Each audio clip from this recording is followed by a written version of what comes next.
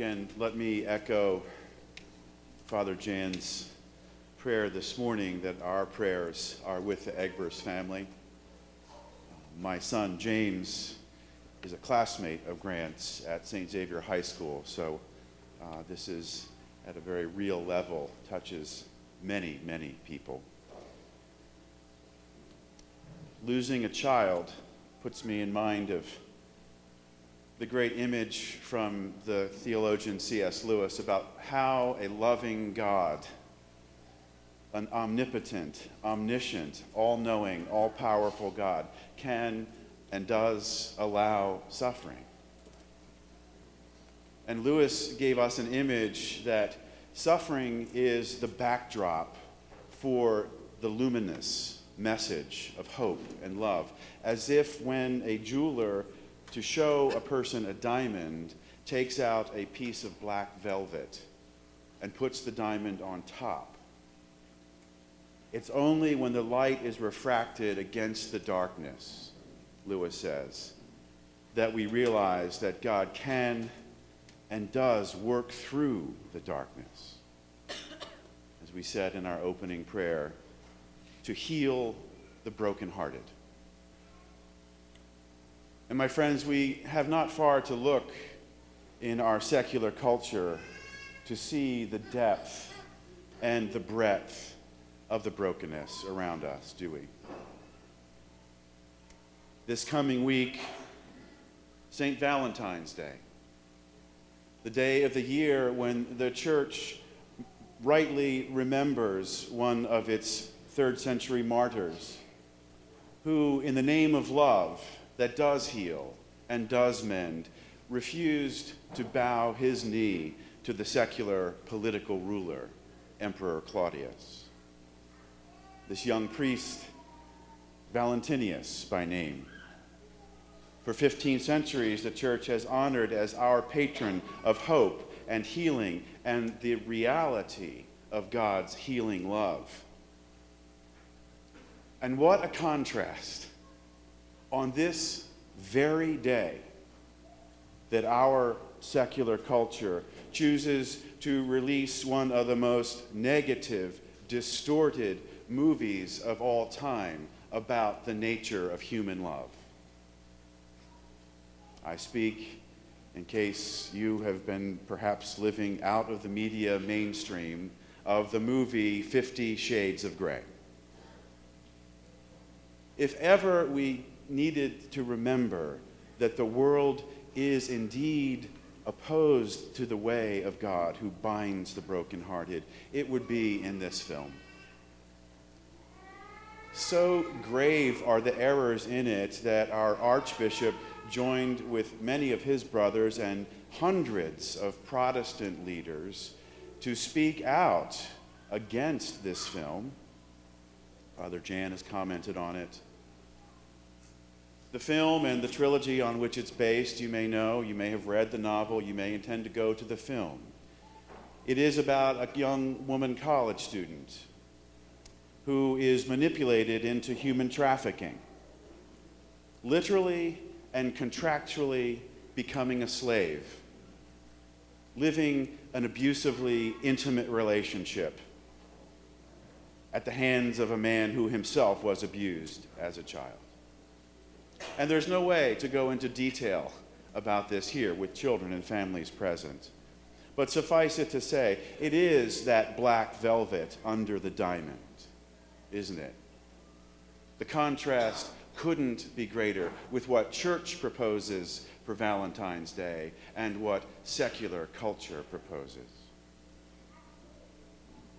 The books have sold more copies than Charles Dickens, more copies than J.R.R. Tolkien, and more copies than the Bible itself.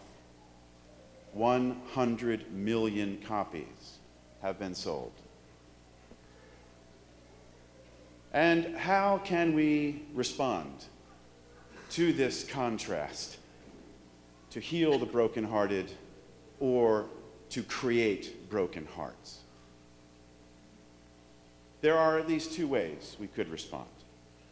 The first would simply be in the face of this cultural tsunami of selfishness and egotism and death, would be simply to go silent, wouldn't it? To just cave in and say, what's the big deal? It's just fiction. It's a book. It's a film. Who are we to impose our Christian morality on anyone else? We can't judge anyone. We should just live and let live. Don't go to the movie if you don't like it, or read the books if you don't like it. And friends, I understand that approach. I really, truly do. I can tell you, as a Protestant pastor, frankly, we lived that approach for 20 years, accommodating the message of healing to a culture that insisted on dehumanizing.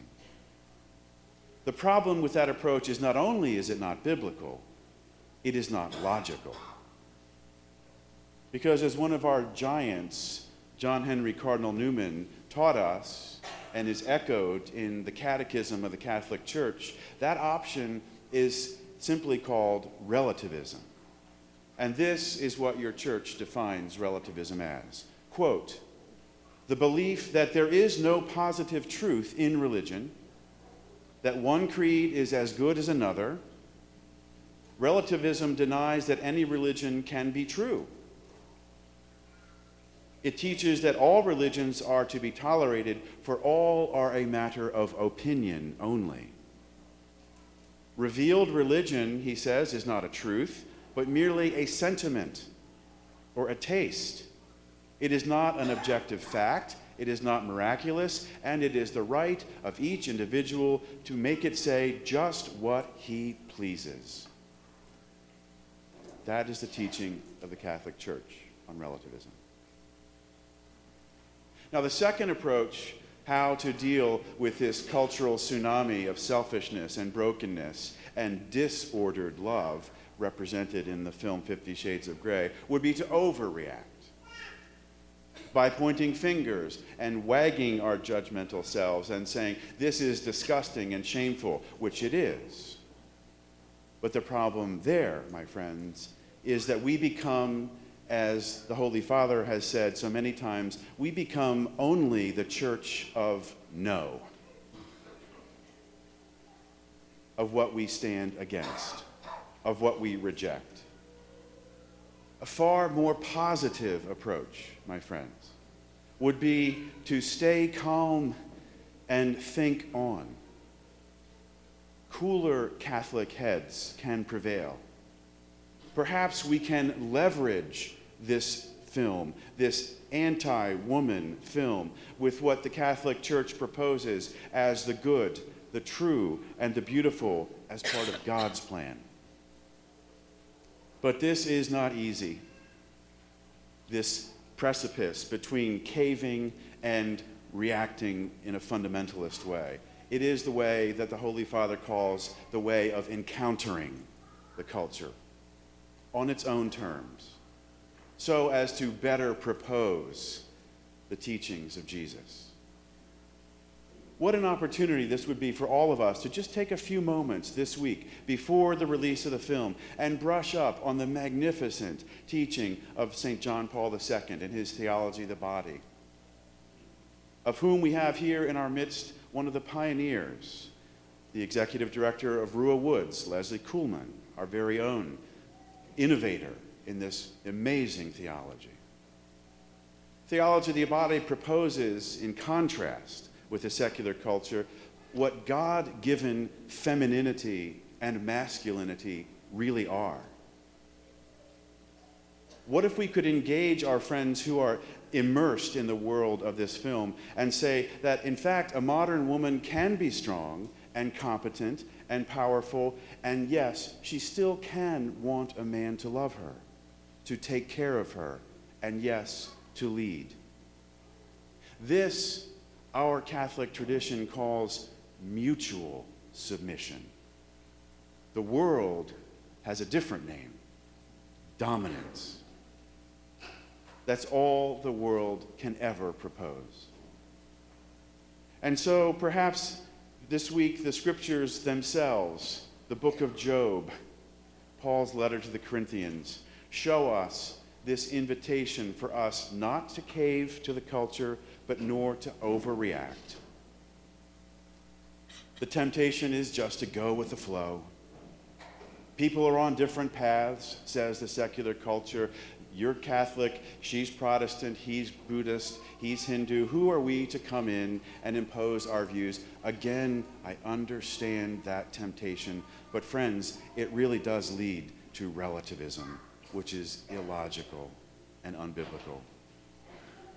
Don't believe me. Believe St. Paul in this scripture this morning. He's preaching to this small Christian community he founded in a place called Corinth. And he says, I preach the gospel not because I wish to, but rather, he says, because an obligation has been imposed upon me. I have no choice. I am ruined if I do not preach it. I am entrusted with a charge. Friends, no matter what you say about St. Paul or the teachings of the Catholic Church, St. Paul is not a go-with-the-flow guy. He is not a go-along, get-along guy. St. Paul does not believe that all spiritual paths are the same, and it's optional for us to share our faith. An obligation has been imposed upon him.